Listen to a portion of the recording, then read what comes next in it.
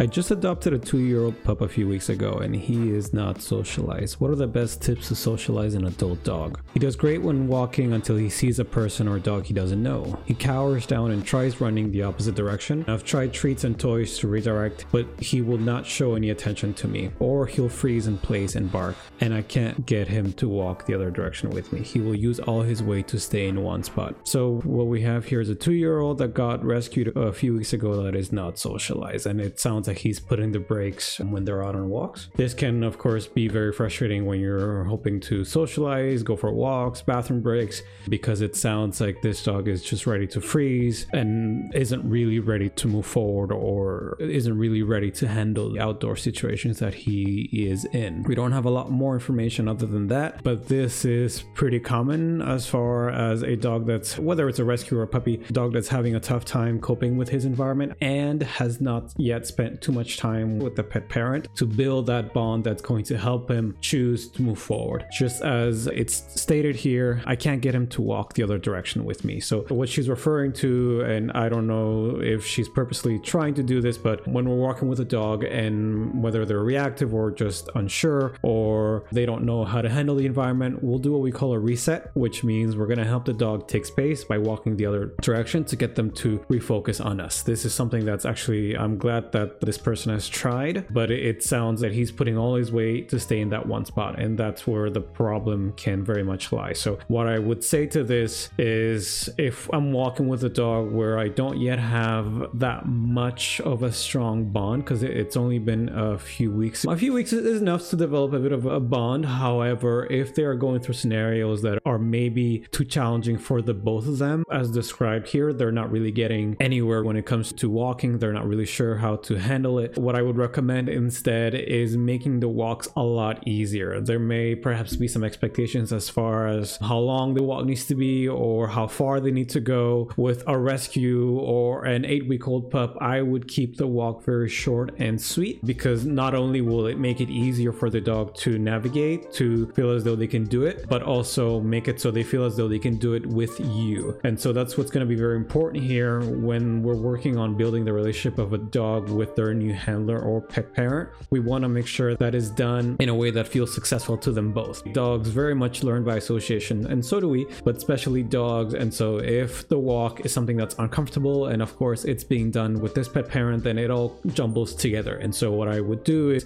keep the walks very short, very sweet. I would maybe try to figure out at which point during the walk, perhaps it's 5 minutes in, or it's 5 meters into the walk, or 2 feet out, at what point is my dog maybe letting me know or showing me that he is a little concerned, weary, perhaps afraid, unsure, because that's when I would start doing the resets, which is what they're trying here. They're probably trying to do them when it's too late, when the dog's already barking, over threshold, overwhelmed. By then it's too late and the dog is just shutting down at that point. So what I would do instead is, again, keep those walks very short, where a reset should in theory be a lot more successful then. And what that might look like practically in the first few days, or even just the first day where you want to go for a walk, other than the bathroom break. Hopefully if you have a backyard you can have your dog go there, but even then, if you can just take a few steps to the nearest grass patch, have the bathroom break be done there, I would then go back home, and then maybe an hour later, half an hour later, go for another little walk, but don't make it anywhere further than the previous one. Keep it very short and sweet, and make it so that they're enjoying every step of it by keeping it short, keeping it in a way where they come back home feeling as though this wasn't so bad.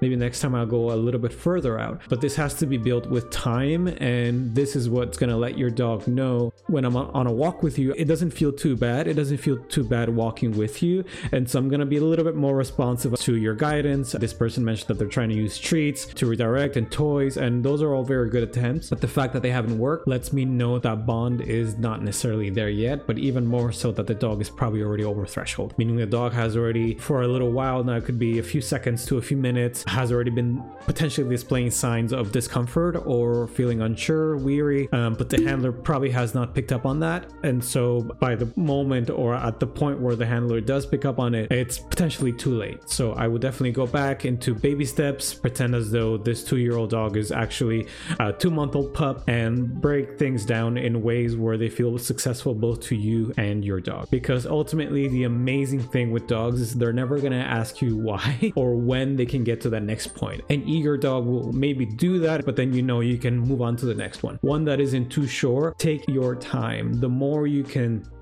be in the moment, slow down, just be with them. Their own curiosity is going to show you that they're ready for the next step. But even then, just take it slow, take it one step at a time. If something seems too difficult, make it easier. Once it feels too easy, then take that next step. Your dog is not in a rush, and this is what's going to let them know, hey, this person does listen to me. This person does hear me out. And so that will very much strengthen your bond and help you guys overcome the challenges that will come later on once your dog is maybe in scenarios where there's a dog that just came out of nowhere and this is very difficult. That's when your dog is most likely to go, okay, that's challenging, but I know that if I check in with you or if I just listen to your cues that I'll be okay, so let's go ahead and do that. But until then, keep things short and sweet, break them down into what you feel is doable for both you and your dog and take it from there, okay?